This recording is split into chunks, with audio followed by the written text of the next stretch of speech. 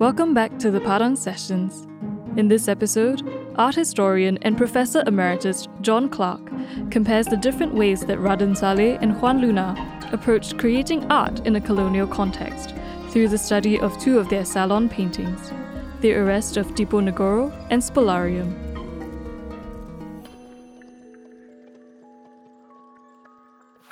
This is meant to be a comparative analysis of Juan Luna and Raden Saleh, and some of the points will become clearer when you've seen the excellent exhibition.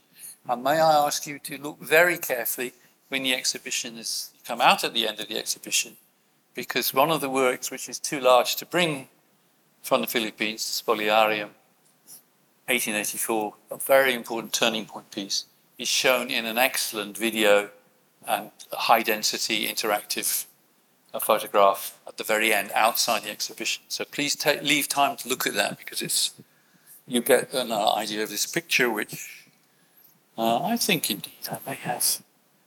The first illustration is on the right. I haven't done these to scale, but I've tried to give you an idea that these pictures are of different sizes. These are the two turning point works in the 19th century. One in Java in 1857 and one in Rome, later transported to Manila, done in 1883, 1884, as you can see there. When we come to compare Saleh and Luna, three features of their constituting context come into play. The different kinds of colonialism of the Dutch Indies and the Spanish Philippines, their histories, which are of a particular kind, and the different relations of these colonial situations to metropolitan and local pictorial discourses. So there's three levels in which we're talking all the time, and obviously we can't always look at them. Thank you very much, Eugene. They can't talk about them at the same time, but you have to remember that these other things are going on somewhere outside the particular picture you're looking at any moment. And also, we have to remember what we're not looking at. We unfortunately have no time to look at the prehistory. The work which arose in the 1850s when Raden Saleh got back to Dutch Indies, and after Luna's various successes in Europe from the 1880s, does have precursors. But they require separate examination, and they're a long topic, and it's quite complicated.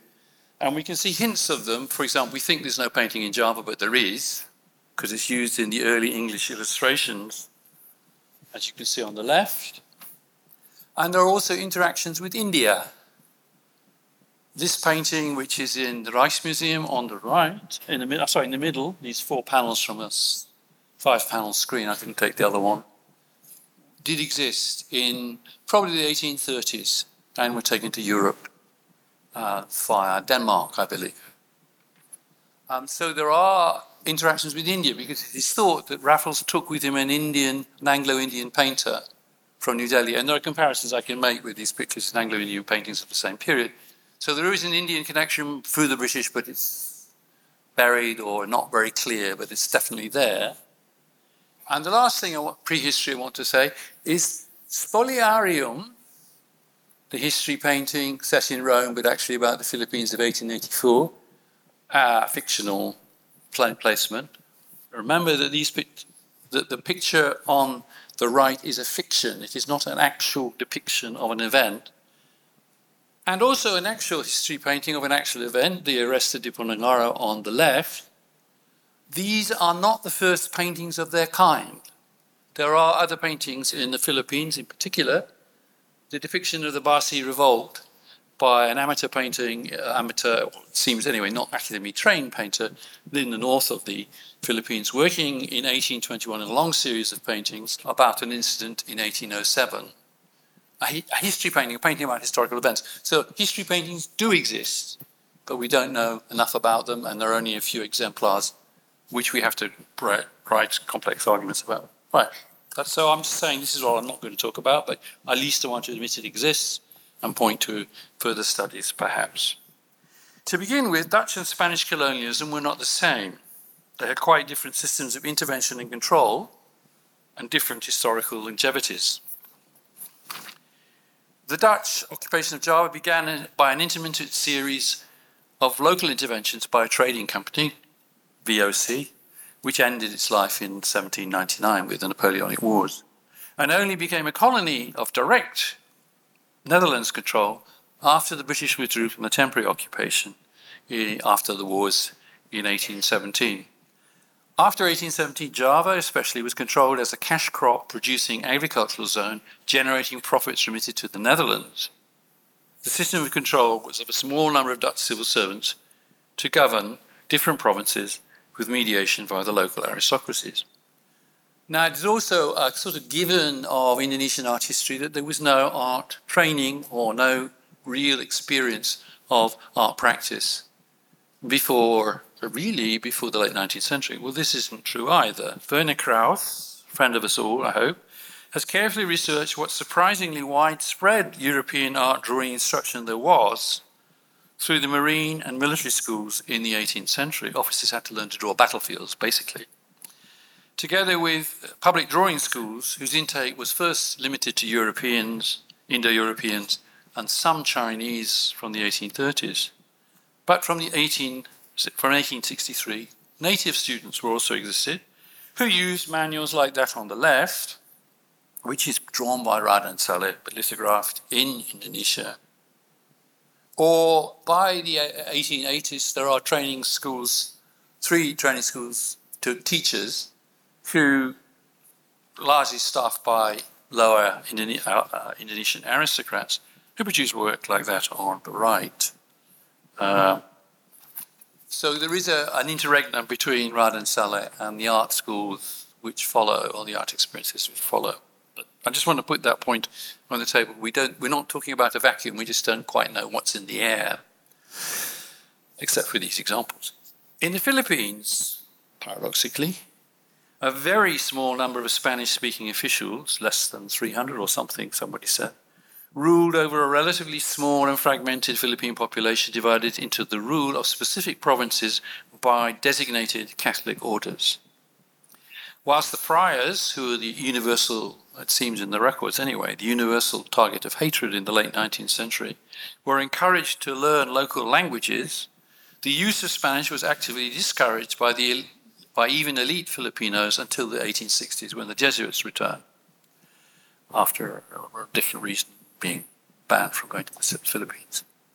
But the use of Chinese settlers, now this is the important mediating group, the use of Chinese settlers as craftsmen, particularly in Manila, their formation of professional guilds called gremios, because they had become Catholic, they had converted, formed professional guilds to make objects and paint certain kinds of subject matter.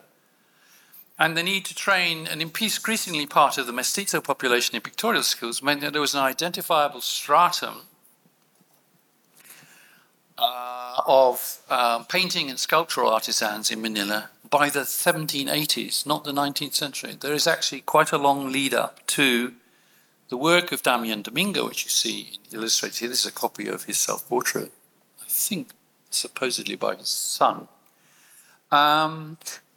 I don't know on what basis that's made, but that's what the connoisseurs say. And these would be trained in the professional drawing academy which Damian Domingo set up in 1821. So when the Spanish Madrid modelled art school was set up in the 1850s, there is really nearly 70 or 80 years history of this kind of activity in the Philippines. Despite some similarities in the restricted access of the local population to the colonizer's language, with all the access to cultural forms, including art, this implies, the situation in the Philippines is radically different from Java, in that the Spanish-derived painting and sculptural practices, their codes of representation and dissemination, were largely in place by the early 1800s. The local Catholic Church provided regular patronage for religious images, increasing in the 19th century, and the local mestizo elite, ilustrados, called for portraits. So there's a lot of painting done in Manila between 1800 and 1850. before the formal European-style art school. Saleh also did portraits. In particular, he did portraits of local Javanese, Chinese, Arabs, and Armenians, and you can see some upstairs in the exhibition. He's also known for portraits of the Sultan of Yogyakarta in 1867 and 1868, and you can see them in the Kraton in Yogyakarta if you go there. I'm not going to illustrate them. But the difference between the Philippines and Indonesia is very important. There was no full-blown transfer of portraiture modes to Indonesia until the 1950s, until after the establishment of the art schools in Bandung and Yogyakarta. So this is a different relationship to depicted persons. The 19th century art worlds, which Java and the Philippines were in contact with in Europe, do not really require broad description because Raden, Saleh, and Juan Luna were only working in restricted parts of those art worlds, but they were working in different times. Raden, Saleh in the 1830s and 1840s, Juan Luna in the 1870s, 1880s, and the first part of the 1890s. Raden Saleh went to the Netherlands in 1829 and Juan Luna to Spain in 1877. So there's a kind of 40-year gap between them. Their education and art world conditions were very different. Saleh didn't train in an art school. He trained with artists. He went to studios to train, such as Cornelis Kruseman, this Italian painting of 1838 done in an Italian manner. Kruseman spent a lot of time in Rome. And another painter is that he trained with after Kruseman in the early 1830s is Schelfhout, the painter on the left, and I would have used your winter landscape, but I realized it was here, to compare it with, but I've compared it with a work which is also in your exhibition, the Bakehouse in Maxen, Dresden in the 1840s. So that's the sort of situation that Raden Saleh met. Luna met a different situation because he'd been to a Spanish art school, which he was actually thrown out of, in Manila, and then he went for a year to the art school Escuela de Bellas Artes de San Fernando from 1878 to 1879, followed by depending on how you calculate, a 5-year period in Rome with the artist on the right, simply called Alejo Vera. But Vera wasn't the first Spanish painter to go and work in Rome. He was preceded by Rosales, whose work you can see on the left. And there's an interesting essay in the catalogue, which I suppose everybody will want to buy, about Rosales and the Spanish Academy. Unfortunately, it misses a certain point, which I shall raise later, but it's still a very good essay. Meanwhile, as it were, back in Indonesia, or the Dutch East Indies as it was, Saleh as a child, he must have been 12 or 13, appears to have been taught nature drawing, that's Saleh's drawing on the right, by a visiting then Dutch, later Belgian artist called Antoine Payen. And this is an oil sketch in the Ethnology Museum in Leiden. Now I think it's called the Museum of World Civilizations. Anyway, and this painting, this is my photograph, these paintings on the left have not been exhibited, as far as I know, anywhere. But they're very, very important because if you look at the date, it's roughly 1822 to 23 from the trip he made to investigate various natural phenomena. And this is almost the same time as the beginning of plein air painting of oil sketches is beginning in Europe via Constable in England. I'm not going to illustrate it. So the idea that something happens in the Indies, which is a transfer of something rather older, is in fact actually something new, which this artist is doing due to the situation he's encountering. And there's a very good book by, a thesis I think it was, by Mario Descalier on Payen in French, which you can find.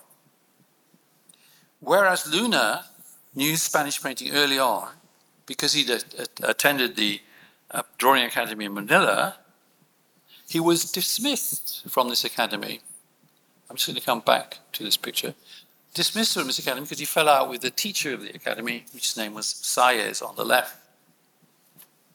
And it's always been a bit of a problem for Europeans because they don't notice when Asian artists arrive in the European art world. They don't privilege them. This is the turning point. This is a Chinese sculptor from a painting which indicates for 1771, there was a Chinese artist being accepted as a co-equal of European academicians in London. The situation is slightly different for Raden and Saleh, and we'll look at that in a moment. But it's quite possible that in 1834, when Saleh showed in Amsterdam, that he's the first Asian artist to exhibit at a European salon. This is of some importance, but has never been sufficiently stressed by the art historical literature. And the salon in Amsterdam had been set up by Louis Napoleon, the brother of Napoleon Bonaparte, in 1808. There are also other kinds of links which we must keep in mind. One is that Rome, in the 1810s, 20s and 30s, was a very important site for European artists from Northern Europe to go and learn how to do academy painting. That's much more than Paris, in fact. Probably a bit, partly to do with the disturbances of the Napoleonic Wars. But anyway, so the painting you see on the right is a painting by Raden Saleh's teacher, Kruzman.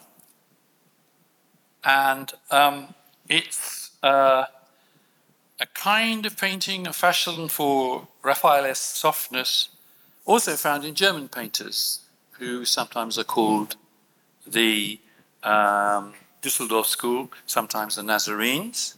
And this is one of the leading exemplars on the left, Friedrich Oberbeck.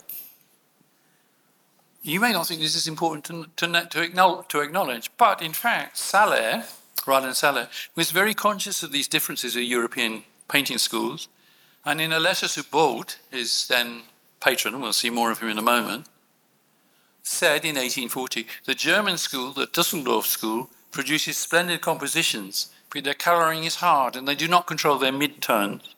I also dare to say that German painters are rather poets. The Dutch, in contrast, are less poetic, but can handle colours better, and their paintings thereby appear more beautiful. Actually, Saleh is really aware of the kind of training he's receiving, and this is also true of Luna and his contemporaries when they go to Spain and Rome. They actually write about it. There seems to be a critical environment which they're beginning to understand even as they arrive in the studio. For example, of Saleh's teacher Cornelis Kruzman, it was noted by a Dutch critic that though his ideas of, this is the painter on the right here, though his ideas were formed upon the Italian masters of the Renaissance and upon Raphael in particular, he lacked the feeling and the technical knowledge necessary to emulate the peculiar qualities of those masters. The general Dutch taste in the early 19th century was towards a vague national sentiment and had neither the academic neoclassical tendency seen in France, nor indeed the competitive desire to resist it. It's been discussed, it's in the paper in detail, but the Dutch critics later thought that they were looking for what they called a paternalistic feeling, which obtained little resonance in paint on the canvas, a kind of softness, a kind of vague indeterminacy. Luna was, in a sense, a much clearer position and a greater self-confidence in his practice. In fact, many of the Philippine painters knew exactly what to expect when they arrived in Europe. I suspect they knew exactly. Knowledge which is very clearly expressed in a letter from Luna's peer, Hidalgo, in a letter of 1879. That's probably after Luna had gone to Rome, but anyway. And there's a description about the technical qualities of painting in the Academy de San Fernando at that time. But the quotation, which is usually incomplete in English, citations hitherto, leaves out a very important last 5 lines, and I want to read them to you in depth. I do not want to tell you about the Museo del Prado because I have no more time. He's writing to Rizal, by the way, in Berlin. I will only tell you that it contains the most valuable collection of paintings, more than 3,000, that is found in Europe. Spain, to him, is not an artistic distant province away from the metropolis. It's actually an important centre and collection in its own right. That's the first thing to establish. But secondly, much more important and easy to ignore, he says, one leaves that building, the Prado, with a headache and a despair in the soul, because one is convinced of the little he knows, that one is not even an atom compared with the colossi of art. This is the kind of attitude on artists coming to Europe which you don't find very often so clearly expressed. It's a great humility. And also it indicates the respect for technical achievement of European painting, which is matched in some cases, as with Luna's, as we shall see obviously, a tremendous desire to master, absorb and counter the current manifestations of that discourse. Luna had himself made copies after Spanish paintings while a student. And unfortunately, it remains to be established what exactly, the order for copies of paintings from Spain is known, but not exactly what had arrived in Manila from Madrid. We don't know exactly which paintings they were, but the painting on the left on the screen does exist. It's a copy after, anyway, you look at the Prado catalogue, you could say probably it's the Velázquez, but anyway. This painting was of some importance to Luna because you see it, lo and behold, at the right, at the back of this recently authenticated photograph. It's a supposition, but it seems fairly supportable, that Luna was very clear about European pictorial technique, the grandeur of its discourse, and he wanted to make sure that he could remember how he'd gone through the stages of mastering it, which is why he would take a painting that he'd copied in Manila in 1874-5 or something like that, to with him all the time he was in Europe, and then to Paris in 1890. This is an important linkage for him. Now let's turn to comparing their works more directly. That's the situation, the background situation. The question of expressive and stylistic diffidence can be followed up, which we noticed in Dutch painting of the early mid-19th century, by a close examination of some portraits done by Saleh and the direct pained expression of self-exploration shown in the work of Luna. Saleh did a group portrait of the family of the patron Bode in 1831-32, which you can see on the left and is in the exhibition. It's a very interesting picture. Please look at their noses. They've all got the same highlight on all the noses. It's, there's some studio traits of the sincere student left on it. And it follows Cruiserman's own mannerisms, but it also follows is also followed by other painters who position the Dutch family portrait for the colonial colonists going to the Dutch Indies, as you can see on the right. This painting was actually painted in Amsterdam. At the time, Raden Saleh was back in Indonesia, but you see a Dutch planter, his wife, and an Indonesian, or we should say simply Javanese, servant. However, when you look at this picture, this pair of pictures by Cruiserman of the same patron, this is the patron standing at the left at the back here, and as pointed out by Clarissa, the wife of Bode on the left of this picture, the family portrait, had died at the time this picture was made, as of the child she's holding. Cruiserman did these portraits of Bode himself in 1826, probably in Rome. And you look at the rounded Raphael's facial features, the soft modulation of the tones around a red base, hue, properly over a Venetian red ground, and the quick, attractive simplicities of the persona shown as a kind of typification of his style. But only 6 years later, Saleh does not attempt formal and political self-conscious grandeur. He falls into a well-known genre of Dutch painting, which then extends itself, as it were, to his patron, Bode, as the Governor-General of the East India, Dutch East Indies areas on the left. And this fits into a whole series of portraits of Governor-Generals, which were taken back to Holland after 1949.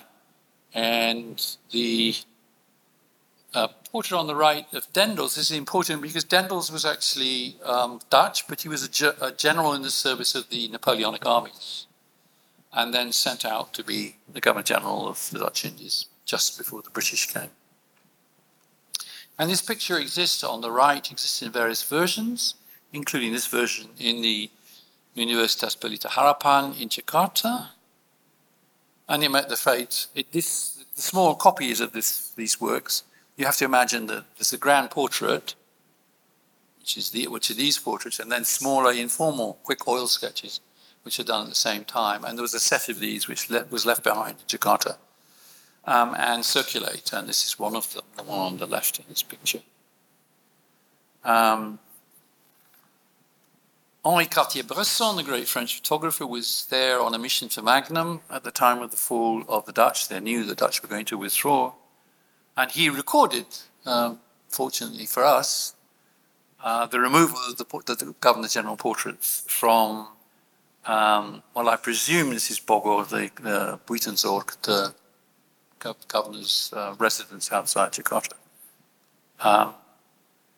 And these portraits also have a particular relation with Raden Saleh, because Raden Saleh was the painter of many of them, or their curator when he returned from Holland. He was actually appointed as a kind of curator, restorer of these pictures. And he'd done some restoration training in Holland.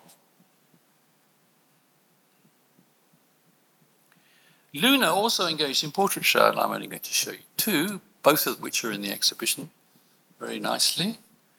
One is of Balaguer, the Catalan entrepreneur and also a poet who was Minister of the Colonies. The colonies were only Cuba and the Philippines at the time, I believe. Have all been lost, which is shown on the left. And then a portrait of Ramon Blanco, which there were two copies. One was destroyed during the war, and this one was taken back to Spain later. Taken back from Spain later. So the portraiture, in a sense, is the anticipation of something another shift which takes place in Luna, which I'll just show you a little detail of, where the subject is not a person of power and authority, but actually the people, idealized working class, perhaps, as we see in the painting on the right, which only survives as a reproduction, which was lost during the Second World War, and also a painting in the exhibition, wonderfully, of anonymous heroes. And there was also other portraits. This is a portrait of a working class funeral in the suburbs of Paris at the time. And this was bought by Balaguer, or taken to I don't know if he gave it to Balaguer in compensation for other assistance, perhaps. So Luna, who started to do these pictures of the people, the ordinary people, also started to do pictures of the demi-monde, including women isolated in cafes who are usually courtesans or prostitutes.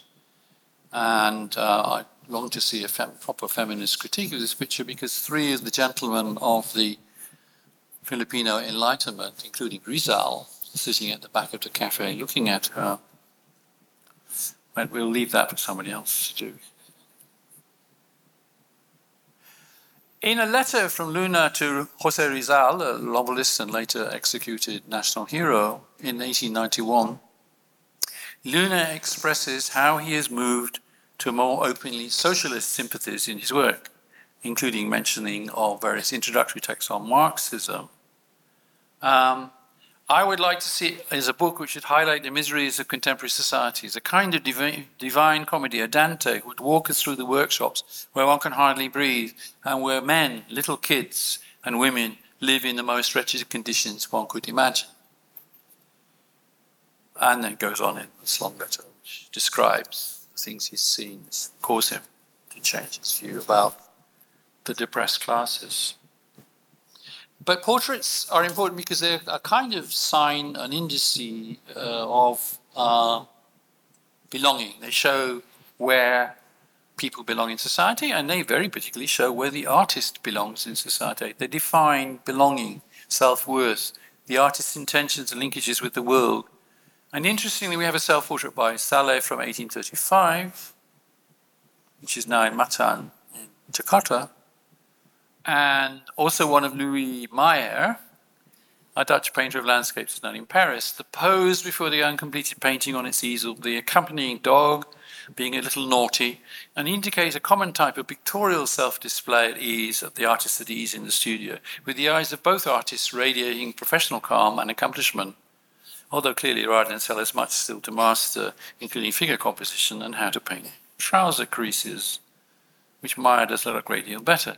The point is, this is humorous, but he does it very well and enjoyably. The point is that Raden is at ease with his social station and conscious of the status he has in the world in which he moves.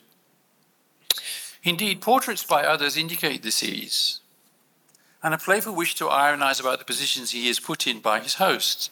From 1839, Raden Saleh was in Saxony, particularly Dresden, and he allows himself to be seen by fellow artists as a Javanese prince on the right, or as a Berlin dandy on the left. These are portraits by other people of him, of course. And this was noted, and it's worth reading at length, because it's one of the first observations in a kind of intelligent nastiness and racist nastiness by the future wife, the wife of the future Viceroy of India. In the Grand Duke of Baden's room, I saw one of the works of the Java Prince Ali, who lives at Coburg like a tame monkey about the house. Lord Aberdeen was so taken aback the first day to see this black man in his Turkish dress, instead of handing us coffee, quietly take some to drink himself. When others are not in uniform, he sheds the turban, gold and silver, and becomes a regular German dandy, as on the left. With most Prussian manners, he has studied painting with great care, and his picture of the Duke and Duchess of Coburg and their real black servant and heaps of dead game is a good imitation of Landseer. Well, it's worth savouring this statement. Anyway, but of course this is not quite what Raden Saleh was doing. In 1843, in a letter to Bode, he mentions that he's frequenting the circle of a Major Serre. And Major Serre, as a rich local landowner, was the centre of a very cultured group of people who circulated through Dresden and nearby Maxen, including Robert and Clara Schumann. Nobody has put Robert and Clara Schumann together with an early 19th century Dutch, Indonesian oil painter. And this has been, of course, done greatly in the debt of my colleague Werner Kaas. But anyway, I mean, this gives you an entirely different view of what a modern Asian artist is. He's not someone just imitating. He's enjoying, he's playing, he's the equal of these people. And there in Maxen, he also met the Danish sculptor Thorvaldsen, whose portrait Saleh is reputed to have painted. Unfortunately, it doesn't survive or hasn't been found at any rate. Thorvaldsen was painted by Ars Vernet, and together with, as you can see on the left, the Thorvaldsen's cultural portrait of Vernet. Now, Vernet, as we'll see, is very important, and I'm not going to go through it, but you'll see his imprint all over the exhibition in the animal and hunting conflict pictures. It was Vernet whose studio Saleh visited in 1845 after he moved to Paris. The linkages with Vernet's work are too numerous to mention, but they also are a kind of crossover to European literature, because Verne illustrated an important poetic tale by Byron called Mazeppa, which is on the extreme left, and then incorporated it both in his figure drawings in the middle. That picture is reversed in the middle, by the way, but it's put there to show you how it goes together. And then the painting, which is in the exhibition, called The Last Resort. So these pictures exist in a kind of autonomous space, and it exists in an artistic and highly cultural space, where the Indonesian artist is not merely an imitator, is simply an actor of the same kinds of narrative tropes, if you like. But portraiture is also important because it marks the domestic, the land where we live, rather than the land where they put us. For Luna, portraiture is much more a means of domestic marking. This is a portrait of his brother, Manuel, a musician with whom he went to Madrid. Manuel was a violinist and returned early and unfortunately died of cholera in 1882. And then his self-portrait of 1879. But they relate to a world which we have to say is a Philippine overseas world, even by the 1870s, 1880s. 2 Spanish painters at the back of the picture and 4 Filipinos at the front, including on the extreme right, Juan Luna. He interrogated himself through the portrait of the artist as a young student, as we see in this, and then now after his success in 1884 with this picture, which appeared in Illustration Artistique. I presume that's a photograph after a photograph, but that could be established. But certainly the picture on the right, which is in the exhibition, is a copy by one of his students, by his only student, I presume, of his self-portrait of 1895. There's a difference in the world and the relationship to those worlds of Saleh and Luna. If it is anything, it is that Luna surrounds himself with his Philippine family and friends in Paris, Rome, and Madrid. And also in the last years of his life, it would appear, and that's the time of this self-portrait on the right, was worked as a political agent on the cusp of the Philippine struggle for independence in 1896 and its defeat in 1899. The revolutionary Philippines movement, the Kapitonan, also split, and some of its members assassinated Juan Luna's brother, the chemist and General Secretary of War, Antonio Luna, 8 months before Juan Luna himself died from a heart attack, said from a heart attack. Indeed, for Luna, the presumption of self must be seen as varied much more by historical change than Saleh. The historical change only appears in the arrest of Diponegara, I think, for Saleh. And there are many kinds of political events which Saleh could have depicted, including the Java War in 1825 to 30, the War of 1857, which he represented in 1857 later, on his first return to the Indies. He didn't represent the May 1849 uprising in Dresden, in which Wagner was on the barricades and had to flee, even though he was there. Nor did he ever picture the farmers' revolt in 1869, which he was accused of being involved with, but this was untrue. Saleh seems all the time to be quite seriously, enamored by his European aristocratic and royal peers, becoming a close personal friend of Ernst II of Saxe-Coburg-Gotha, meeting Prince Albert, the husband of Queen Victoria, in Coburg in 1844 and Queen Victoria in 1845, as well as visiting Osborne, Isle of Wight in 1847, where he did a picture of the Austrian ambassador. Perhaps it was his familiar with and mostly acceptance by this milieu, this aristocratic milieu, cosmopolitan, multilingual, highly cultured, and so forth, and not like the racist comments of the future, the wife of the future Governor General of India, Viceroy of India, beg your pardon. So he's in a different kind of milieu, which distances him from Dutch controls and allows him a kind of fragile mobility after he returns to Indonesia. We do not see the same positioning for Luna, who is either a competent, self-confident professional artist or has I've got 15 minutes left, I think. Or, as I've mentioned, a split artist political agent in his last years. Very possibly because Luna was both a professional, a member of a nationalist movement, and had intellectual and artistic peers in Europe, we do not see his attempt to index his incorporation within the European elites of the time. This is perhaps due to his experience of the receipt of the gold medal in Madrid in 1884 for Spoliario, which wasn't the highest prize, but was a very high prize.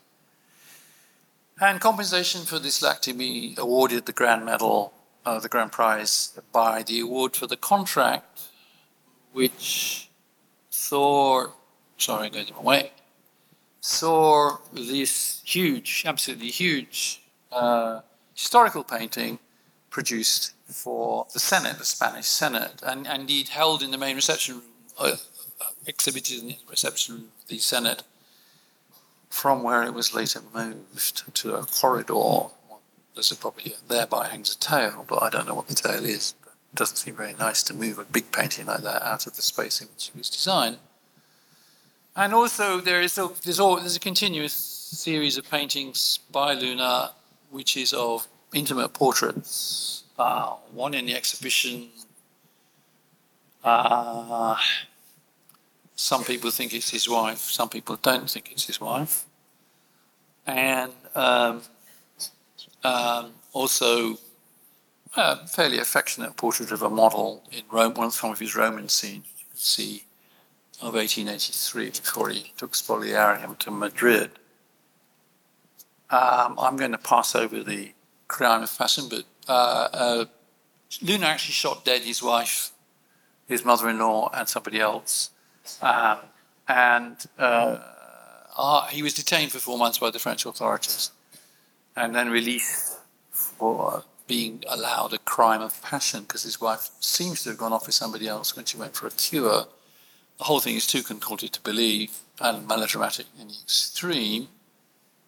However, the important point is this. The level of intimate involvement with the Filipinos overseas, some of whom were political exiles, may mean we do not see Luna's placing himself in terms of social intimacy with the French or Spanish elites in the 1880s and 1890s, as we do with Raden Saleh in the Netherlands, Dresden and Paris in the 1830s and 1840s. And I suspect the reason is linguistic. I don't know if Luna mastered any other languages than Spanish/Italian and a bit of French. I don't know how good his French was. I really don't know. But we know that Saleh was very fluent in 4 or more European languages, could write and read them, and speak them quite well when he's used to it. So these are different relationships to European culture. And of course, if you were living in Dresden and seeing all those writers and sculptors and musicians coming through the social circle of your principal patron, you'd think you identified with that culture. Much more cosmopolitan. So one mustn't think that because Luna was in Europe, he was being cosmopolitan. He's been a great professional painter, making success out of being a Philippine artist in Europe, but he wasn't necessarily joining the classes of the people he was mixing with, even though he got on well with the Spanish Queen and other things of that kind. And it's interesting that statements of his perception of his own identity do not seem to survive for Luna, but they do for Saleh, who indeed wrote a largely now lost autobiography from 1849, parts of which survived the wartime chaos in Maxen in 1945.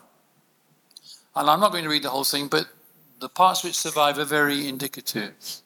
I'm just going to read one extract for Saleh, and I think we better just move forward one just so you can see it against the picture on the right, which he did when he went back to the Dutch Indies, don't forget.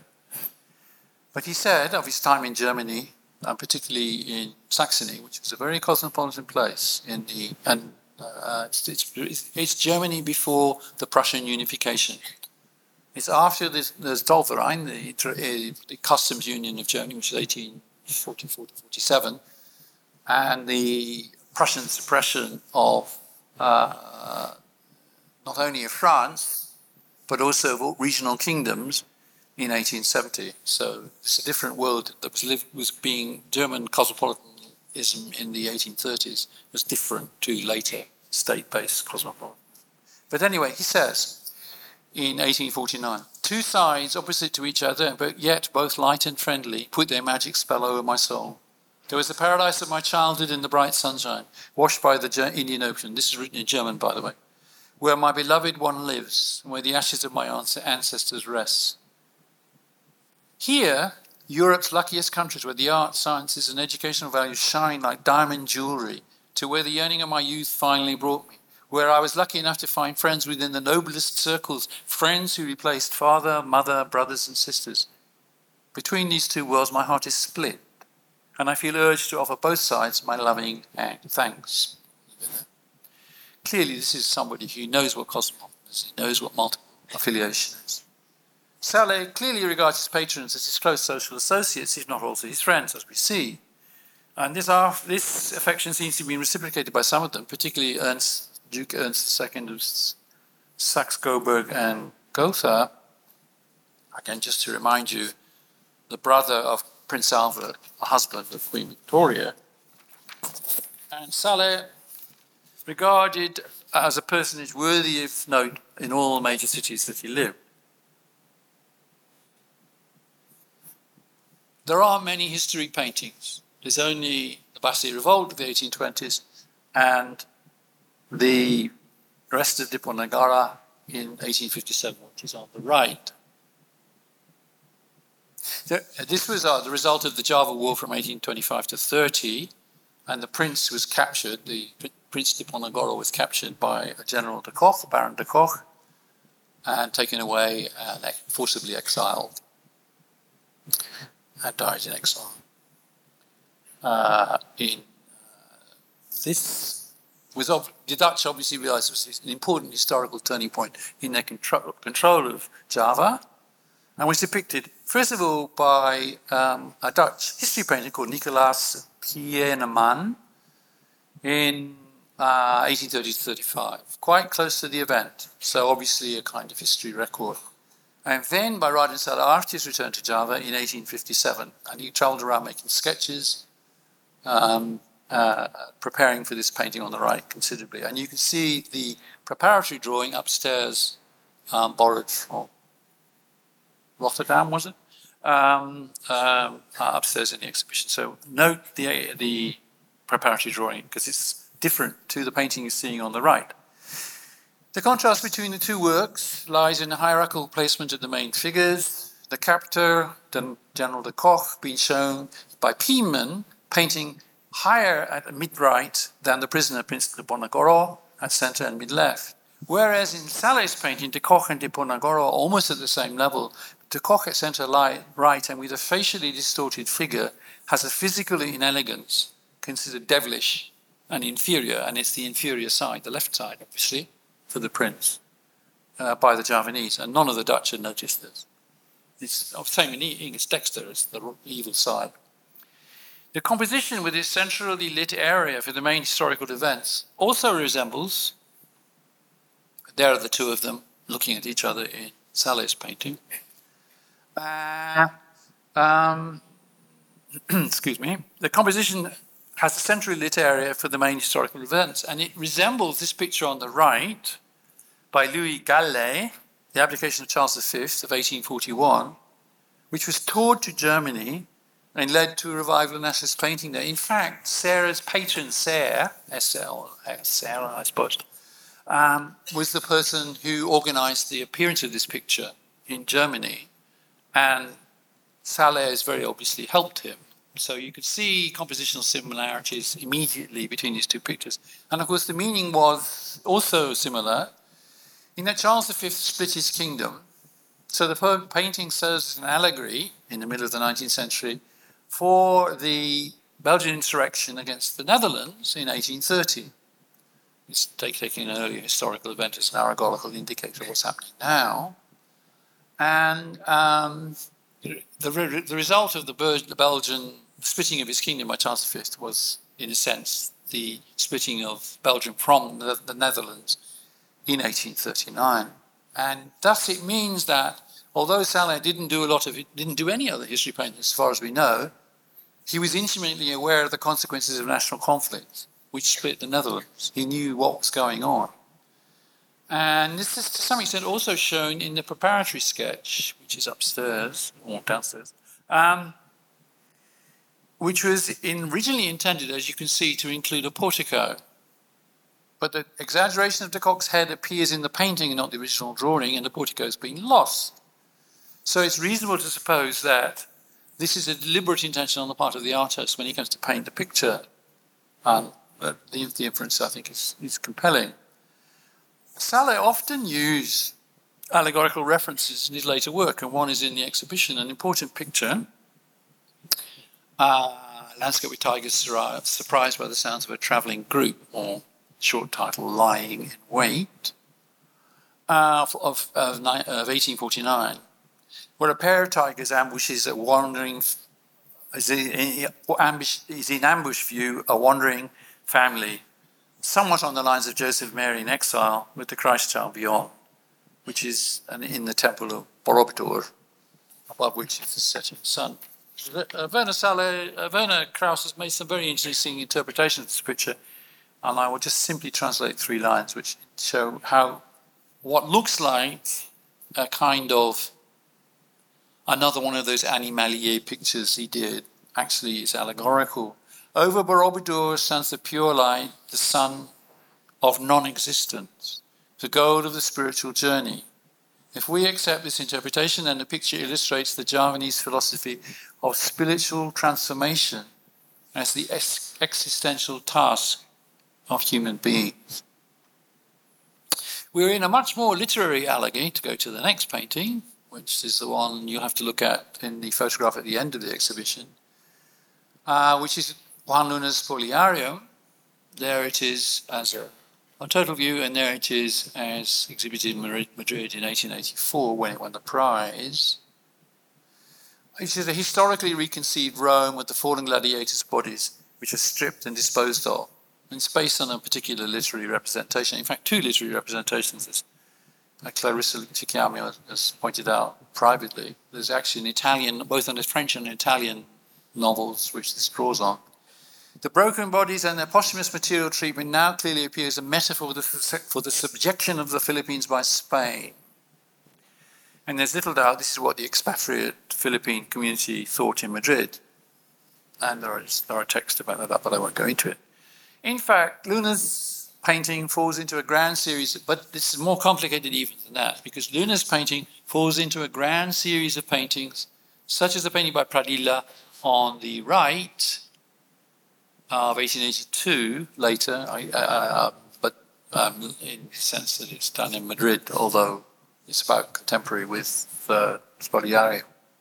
A grand series of paintings of conquests in Algeria and Spanish subjection and Spanish conquests of Morocco by contemporary painters. And this is rooted in French painting for the Salon, Spanish history painting of the internal reconquest of Spain, which is what's shown in La Rendition de Granada there. You just have to remember that these large panoramas were a very important topic in patronage structures, but also in exhibitions in the 19th century. There, on the top, is Vernet, the artist he knew very well, probably from 1845, if not earlier, in Dresden. It's almost certainly he knew him in Dresden, there's a record of that, who did these great, big, gigantic pictures of French military conquests.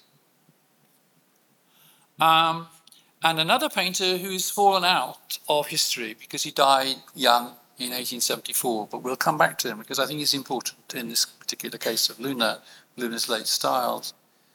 And Fortuny was a Roman painter, and you can see one of his Grand War paintings on the wall behind in his studio on the right.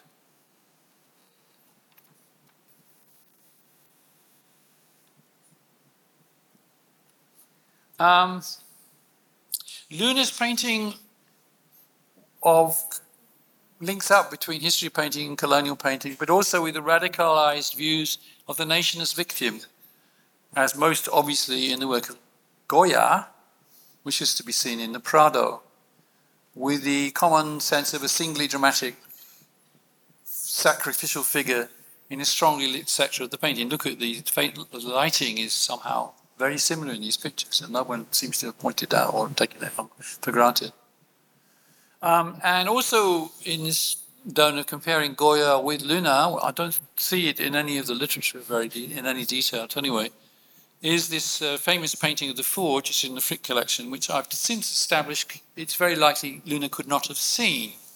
But certainly you get the feeling of the same kind of treatment of light and environment of effort and so forth. And we know that Luna spent some time in a forge, in a steel foundry in Bilbao after he was released from prison in France in the 1890s.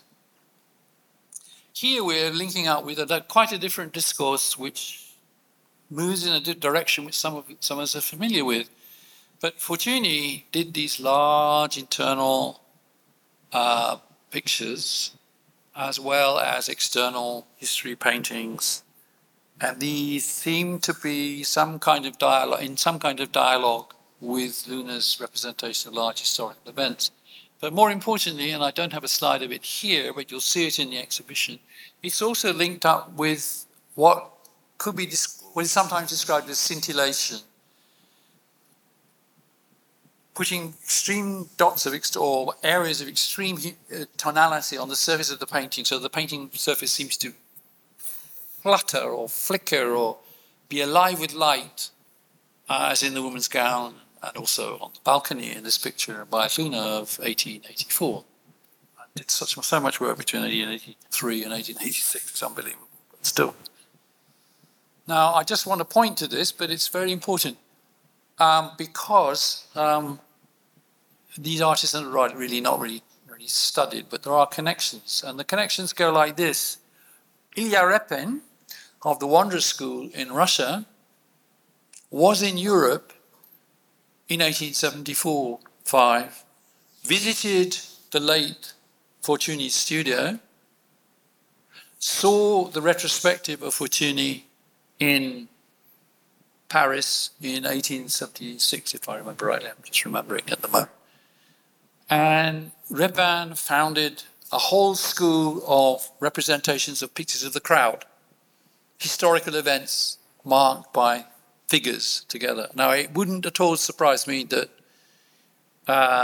Luna had known about this, but certainly other kinds of pictures of the same kind were found in Paris at the same time, and also became part of the, if you like, the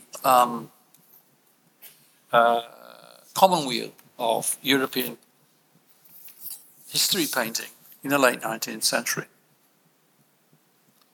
And of course ended up in China because Repin's student was Brodsky, Brodsky's student was Maximov, and Maximov taught in Beijing from 55 to 57. So there are linkages to our area. If you don't see these history paintings in Beijing, you think, oh, I've seen that somewhere before. Because it's not being studied, we don't really know. And also you see the same kinds of effects on the surface. And you'll see one of the paintings by Luna in the exhibition of Flower Sellers, I think it is, where this scintillation of the surface takes place. Now, because we've absorbed Franco-centric art history, which goes Salon, late Salon, corrupt Salon, Impressionism, Post-Impressionism, Fauvism, Cubism, and we'd ignore all the other things which are happening at the same time in Salon art in the 19th century. Let me see if I can reach a conclusion to give you some time to ask questions. How might an idea of Asian modernity take shape out of our understanding of artists who spent so much of their working lives in Europe or appropriating European painting? In many ways, this question poses the Asian modernity in Euro-American terms. Modernity does not begin with the modern as recognizable in Euro-America. Certainly in Asia it doesn't. The modern is a relation between a new lived experience and the forms chosen or developed to represent and express this. Nothing is more intellectually anti-historical to think that the modern has something to do with the relegation of material discourse of the artwork in favor of its conceptualization. This is the peril of contemporary art theory. Asian modern artworks are often grounded in the historical fact of the subject. Recognition is an essential element in their representation. That this is a local subject, however much it fits into the selections of existing pictorial discourse, render the work other than the practice and codes from which it is derived. That's a posh way of saying that otherness for a set of practitioners and a specific audience, usually the local elite in the first instance, is because of its shifts between discourses otherwise culturally affiliated. And it's particularly susceptible, as we can see in the work of Luna, as we can see in the work of Saleh, as we can see in the work of almost any other Asian painter in the 19th century. It's susceptible to double meanings, interpretations which the artist is putting into the work and which he knows are being misread or taken in a different direction by the audience. And these interpretations are cross-purposed between the colonial painter and the colonizing culture. The colonizing culture is almost entirely unable to see this happening in front of it. The derivation is not straightforward, and its inception tends to deploy allegory as its desire and a device for shifting between multiple meanings. If the artist does not engage in the literal deployment of allegory, he or she often stands above the kind, and there are some she's, often stands above the kind of colonial interpretive structures which authorize the work for the colonialists. The artist therefore tends towards a highly mobile and ironic position. Of course, such irony most eloquently displayed by Saleh, sending his picture, which I'm not going to illustrate again, of the arrest of de Bonaventure to the King of Holland, the representation of a famous colonial imposition which is structured to have quite a different interpretation to the previous work by the Dutch painter Pieneman. And let's just think, Saleh is standing outside and examining the colonial exchange. Whereas another position is to the aristocratic ironist, which is what Saleh is of Luna, who's independent, as you can see, resistant, and a fighter professionally bound up with higher national goals for which tragic sacrifices were actually made. Let's not forget that. So, to finish, and here we have to think, what do these images of these two artists really tell us? How such artists might be differentiated from those who did not go to Europe remains an issue, and I'm not going to go into it, it's too complicated.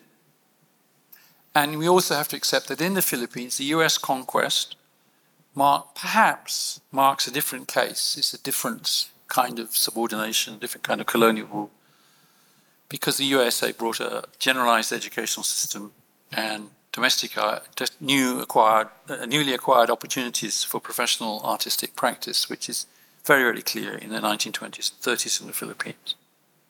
But among those who did go abroad, and here we see the two leading 19th century exemplars among many others we could name from other parts of Asia, but among those who did go abroad to enter the visual cultures of the colonial master, Saleh and Luna, rather than being seen as opposed types, should rather indicate two alternative strategies for adjusting to the same set of problems posed by the visual discourses of the colonial masters.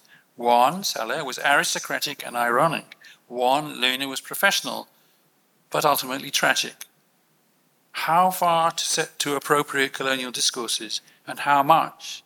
And under the 19th century conditions of high European imperialism, how far a kind of cultural authenticity could be provided, which is not entirely in the sway of the other. Thank you.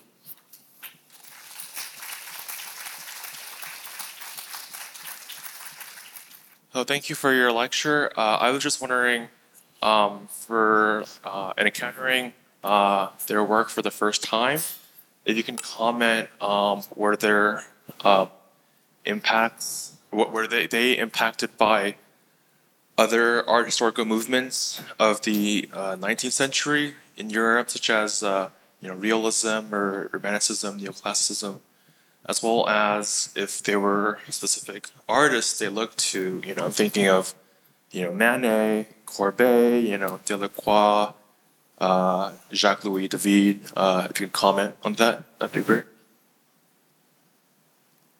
In that, the painting discourses which they encountered provided artists of that kind. Your question is interesting.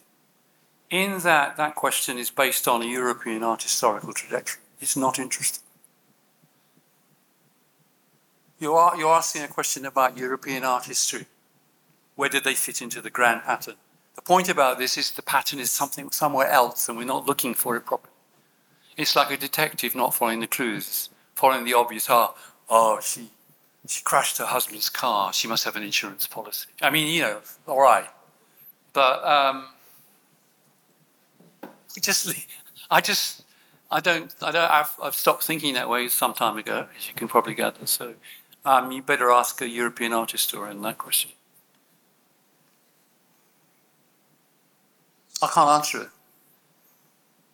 It's a question I don't. I mean, if you base everything on European 19th century art history, you're asking a European set of questions about European art and how they fitted into a European's perspective. The point is that even though these artists are working with materials and art discourses which are not their own, because it's forced on them by the historical situation they're faced with, they're not doing that with it.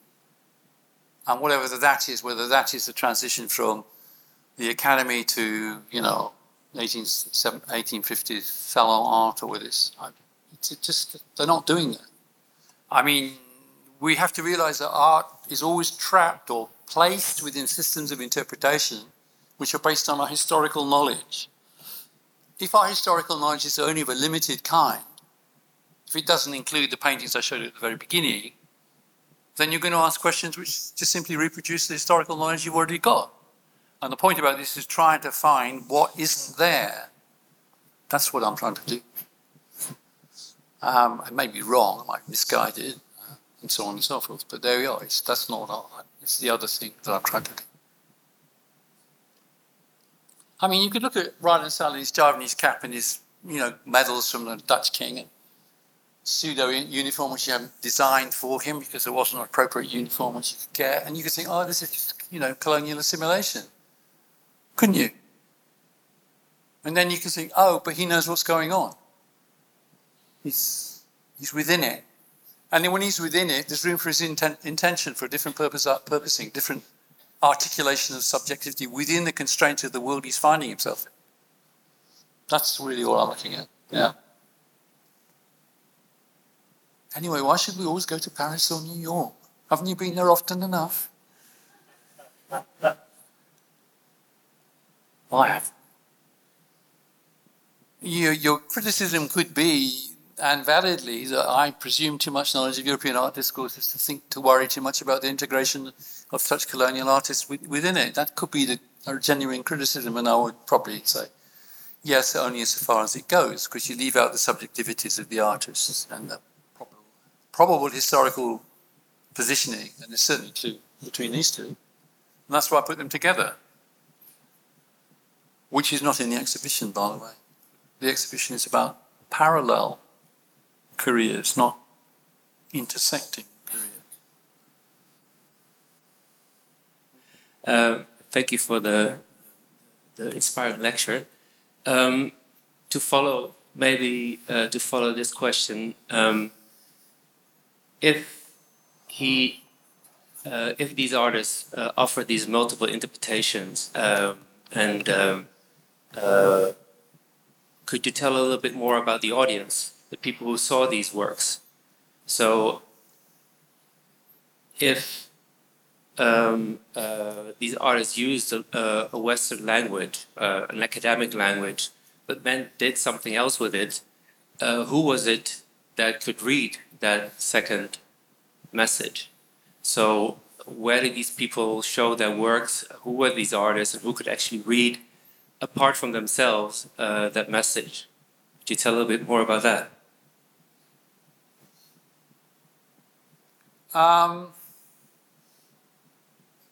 Well, it's very interesting with the case of Saleh. I don't know exactly what Spanish colonialist attitude to Luna was.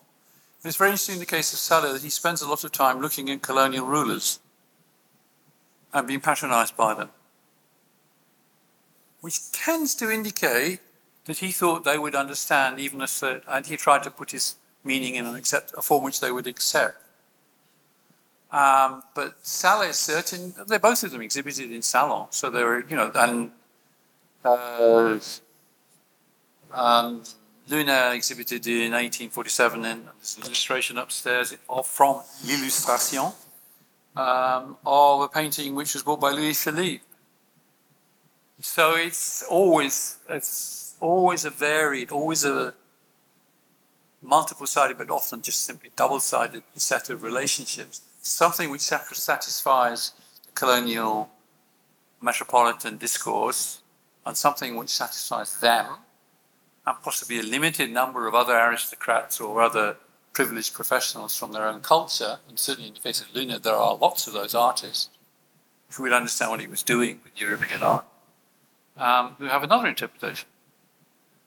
I don't know that we should think that people who manage to exhibit in European salons are unappreciated by European salon audiences, which is what happened certainly with Saleh, was certainly appreciated by. And there are records of reasonably, supportive critiques of it by French artists. The question really doesn't arise. I mean, for God's sake, Dozon, the Malay linguist, took Charles Baudelaire to Saleh's studio in Paris. Which European art historian has noticed that? Even though, if you like, the model of salon art that Saleh followed with Horace Vernet, these animalier pictures, the fighting tigers, the whatever. And Horace Vernet was pilloried in his critiques of the salon by Baudelaire himself. So, people move in a space which is multivalent, and we tend to singularize these values because of a historical perspective which tends to privilege where we stand, or privilege the artworks of a particular continuum of a particular culture. Maybe I'm trying to hear something which isn't there. Okay. Clearly the Javanese elite liked having their portraits painted. You only got to go to the Kraton in Yogyakarta to see these. They're on the walls. And they're on the walls photographs taken in the Kraton from, someone correct me, but 1865 onwards. You see pictures inside the Kraton, these photographs in these paintings. So the Indonesian elite, as it constituted by the priai, the Javanese aristocrats, certainly subordinate to and largely in the service of the Dutch, appreciated these paintings. But that's a different kind of audience, not perhaps the mass audience of the salon that you're thinking. The word wouldn't get into a salon if it wasn't of interest to the view. I was in Amsterdam salon in 1834, for God's sake. Nobody mentions it.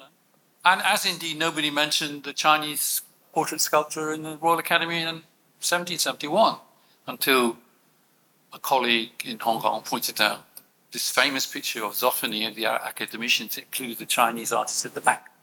And we found out my friend found out who it was. So, this is such like ignorance. We didn't notice, we didn't see what was going on. Hello. Thank you for your lecture, John. I was wondering if you could expand a little bit more, and perhaps it's relevant to the previous question about audiences, on the idea of isolation versus community, because you mentioned how differently these two figures mixed with European cosmopolitan society. That's my deduction. It's not, Right.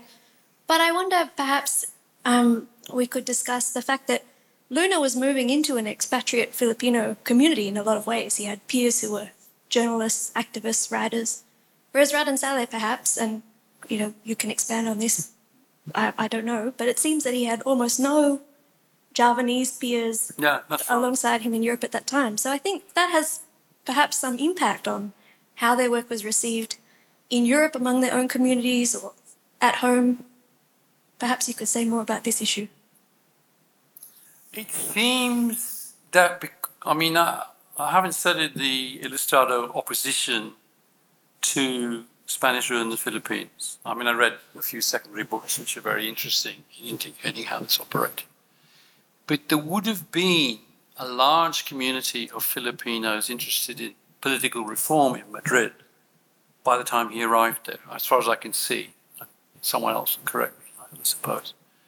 So, but it seems to me that the difference is that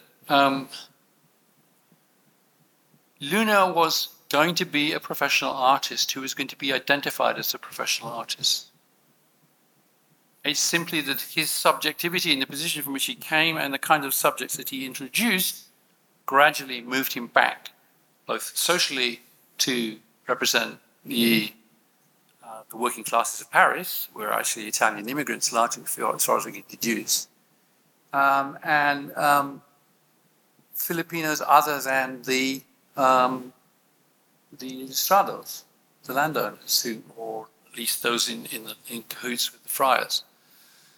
But the whole situation was changing in the mid-1890s anyway in the Philippines. It's not clear exactly where he was located in any of those movements, apart from the fact he was a diplomat serving the regime, the Philippines Republic. Luna is different because it seems from what survives that he's moving in a Filipino society. And you're thinking that it's because Saleh did not have such a society in Holland in 1829 onwards, that his relationship with the artwork or to his expression was different. I don't know. He seems to have gone through different stages. First, for example, even though he did portraits, he didn't master proper academy drawing. Even though he did, manneristic pictures of landscapes in the Dutch manner as received in the middle of the 19th century, he didn't go away and study them in any great detail. He doesn't seem to have done a lot of figure drawing, nude drawing. He didn't go to the art academy. In fact, it's thought, in some speculations by Werner among others, that they wanted him to become a kind of art technician who would do, standard drawings for scientific surveys and so forth, and also perhaps because he also in The Hague, he also trained as a gilder of picture frames for a while. So he thought he would perhaps be able to maintain pictures for them in Java when he went back. But he seems to be more clever than that, and gone around them and worked out how to get more money out of the government and so forth. So a visit which was originally supposed to be 3 years, training in a few artist studios and going back, became a visit of nearly 20 years. And all of it paid for by the Dutch crown. He got a salary from the Dutch crown all the way through. So Saleh may have known what he was doing. I think he knew what he was doing. I don't think Luna always did know what he was doing, but then Luna was dealing with a much bigger set of problems, which is how to establish a nation, an independent state, at the height of colonial, power of Western powers in Asia. Didn't work. I mean, there's a social field through which all these individual intentions are projected, and sometimes the social field, given by the historical conditions in the late 19th century, would allow it. That's what I think. Hi. Could you elaborate more on Vernet's influence on Raden Saleh? Was it quite remotely influenced, or rather initially, I don't know how early they met, and then subsequently, I guess there was an influence on his style and his subject matter as well. So yeah, I'd like to know about that a lot more. Besides the horse. I would too, to put it bluntly. But, there's no, as far as I remember from what Werner wrote, there's no record of him having met Werner in Dresden or Maxen.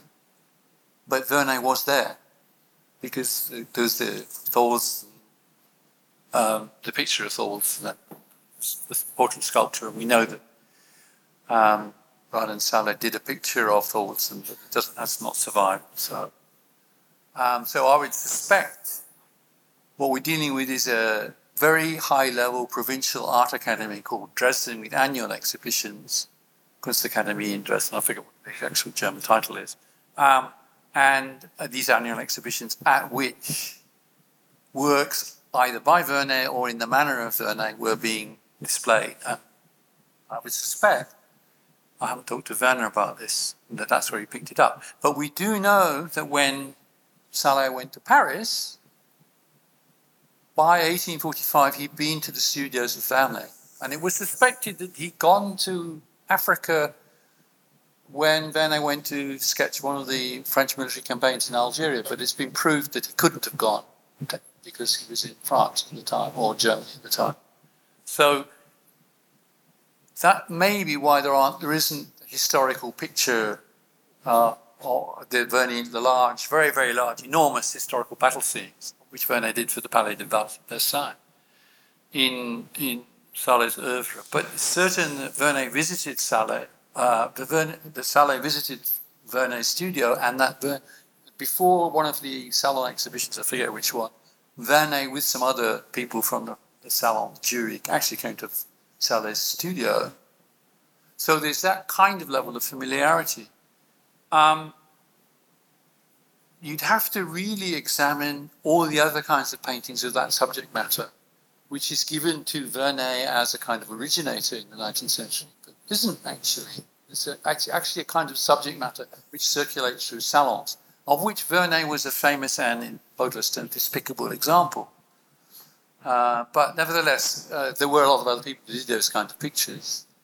What have been described as Orientalist pictures by later art historians, but they're not simply that. They're a kind of rhapsodizing of animal violence as an allegory for human expression, passion, and also it's contemporary with the Romantic movement in France. And then the whole problem of French art politics and prominent art styles in the first half of the 19th century is what is going to overthrow neoclassicism. Because neoclassicism is being reinforced by the drawing codes and the painting codes of the art schools.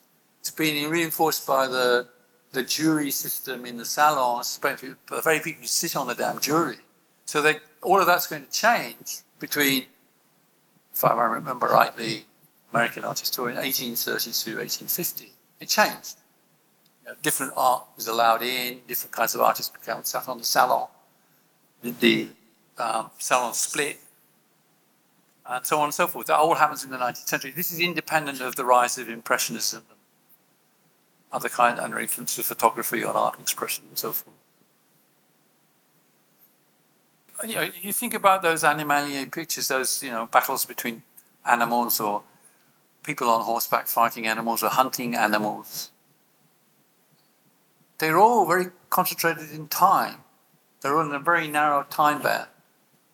Now, was that the product of Vernet's influence, or was that the product of the demand of a certain kind of patronage class who like those kind of pictures? I would think it's the latter, not Vernet as such. Vernet may have provided the model, but there were lots of other models available, particularly, of course, in Romantic painting, particularly, of course, in Delacroix in the 1830s and 40s. So, yes, maybe Vernet had a particular importance, but it would be simply as an exemplar of a tendency that was found in salons which aristocrats wanted.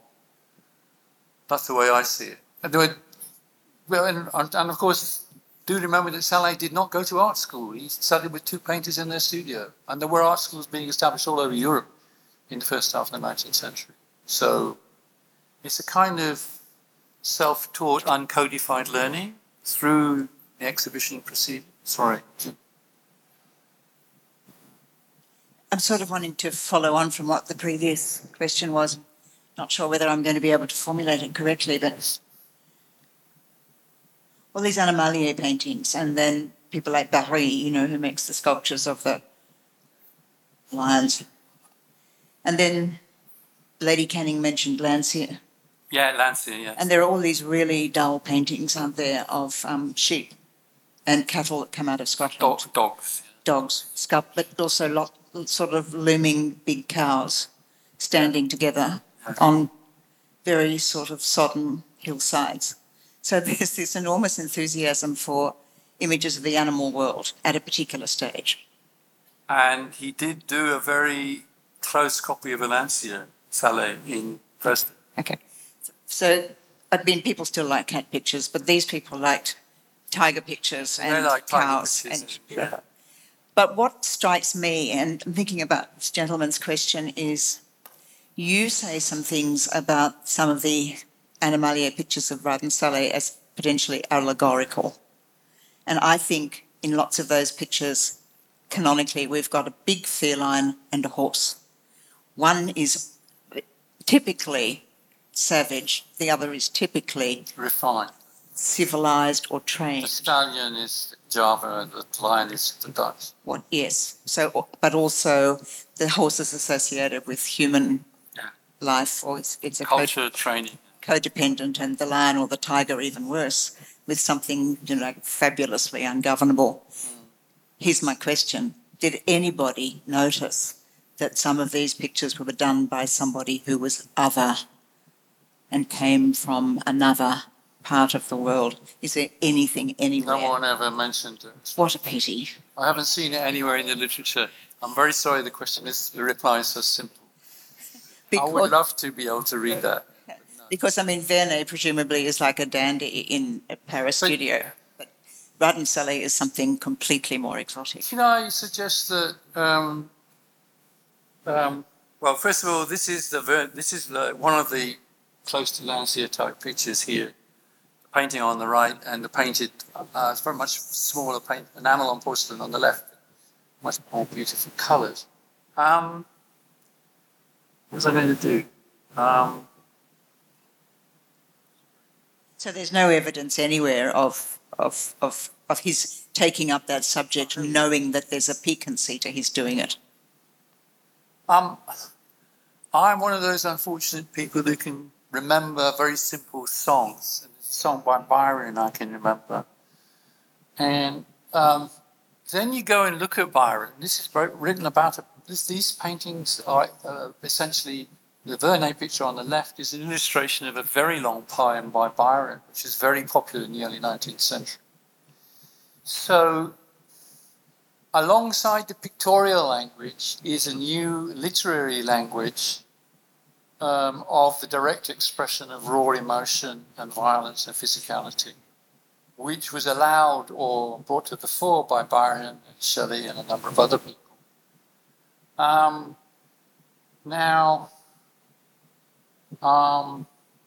It seems to me that you'd have to re-enter this world, this literary, but it's not simply a literary world, it's an imaginary. It's a transformation of European narrative poetry into a kind of modern expression.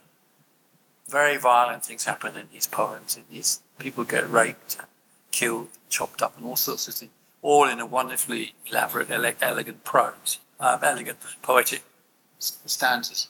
So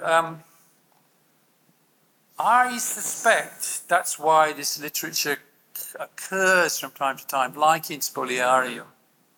That people are imagining things through literature, and then suddenly they realize how to visualize it, or the visualization takes on a particular power for a particular audience. And that's what I think was going on. But, yeah, that's what I was going to say. I was wondering if there is a pattern in the work of Luna, because judging from the slides that you projected, the general feel as well as even the technique of his historical pictures are really entirely different. For example, from that portrait of the Filipina that you projected, the one whose arms were raised, completely informal, even in the technique. And of course, the painting of the people in the lodge at the opera, again, were completely different. So even in that last picture, that one, the two are really, really quite different in feel, in technique, even in composition. And so I was wondering if it would, and then I don't notice any kind of progression in his work from one stage to another, or even any kind of similarity or comparability, unlike, for example, the works of other artists of the period. I mean, one recognized a Van Gogh, regardless of the year in which it was painted, which seems to me is quite different from the work of Luna. And so I was wondering what you thought of that. Don't quite understand what I'm supposed to say. Well, basically, what I was thinking is that one normally expects the work of an artist to progress in a kind of not necessarily in a straight line, but at least one can recognize changes from one period to another, from one year to another. Now, in the case of Luna, he started in the Philippines. He went to Madrid. He went to Rome. He returned to the Philippines. And his work, for example, in the Philippines, seemed not to have been affected too much by his stay in Europe. And so that kind of puzzles me a little. I don't agree with you about Luna. This is the paintings around 1991, 92. They're a different kind of painting. And you'll see that in the exhibition, particularly the painting on the right, which is a typical painting. There are many other paintings of this kind unfortunately not in the Philippines, so the Balaguer Museum near Barcelona. So, I mean, I could see why you might think that, but I'll just say, with regard to this kind of painting, there's a definite shift, both in subject matter, composition, use of oil paint, and so forth. Definitely a difference. And this, as we know with lots of artists, changes in style often accompany changes in subject matter. If you look somewhere else, you might see it in a different way. And the same with the pictures of the demi-monde in Paris, roughly the same period. He seems to be starting to look in a different way. And these are the works which are in the French Salon catalogues, by the way, the which are upstairs. So I'm not sure I agree with you. And of course, saying that you can recognize Van Gogh anywhere means you're recognizing paintings done within 18 months. Because nobody recognized early Van Gogh against late Van Gogh, which is a much longer period, the period of the Hague. I agree with that. But this one, 1891, he returned to the Philippines after 1891, and his work in the Philippines was entirely different from this.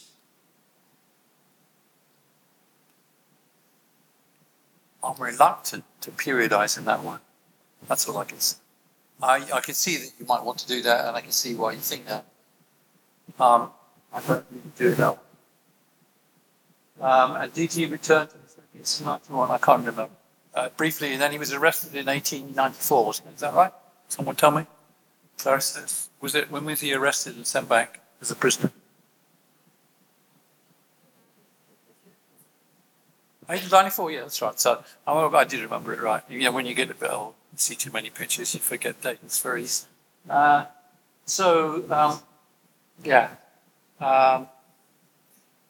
then he did some very bad pictures. And then there's a picture upstairs of the general, the Governor General of the Philippines, which is what? Blanco, yeah. When is that? I forget. Clarissa? 1994 to 96, so it's a later picture. So, and then we have all those little paintings of landscapes done in Philippines and then in Japan in the second half of the 1890s, which look like sketch paintings he compensated for while he was busy negotiating arms deals. We think, but no one's ever been able to prove that properly. You know? But that looks like he was certainly up to something in Japan. He was there long enough. So he wasn't doing a quick in and out.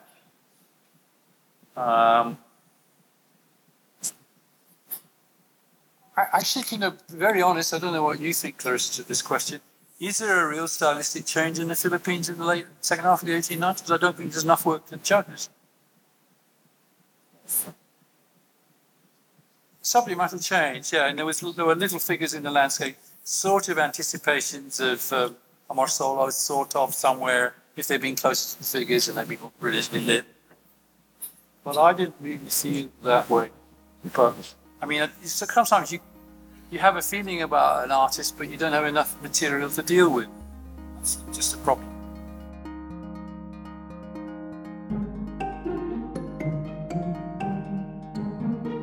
You've been listening to the Padang Sessions from National Gallery Singapore.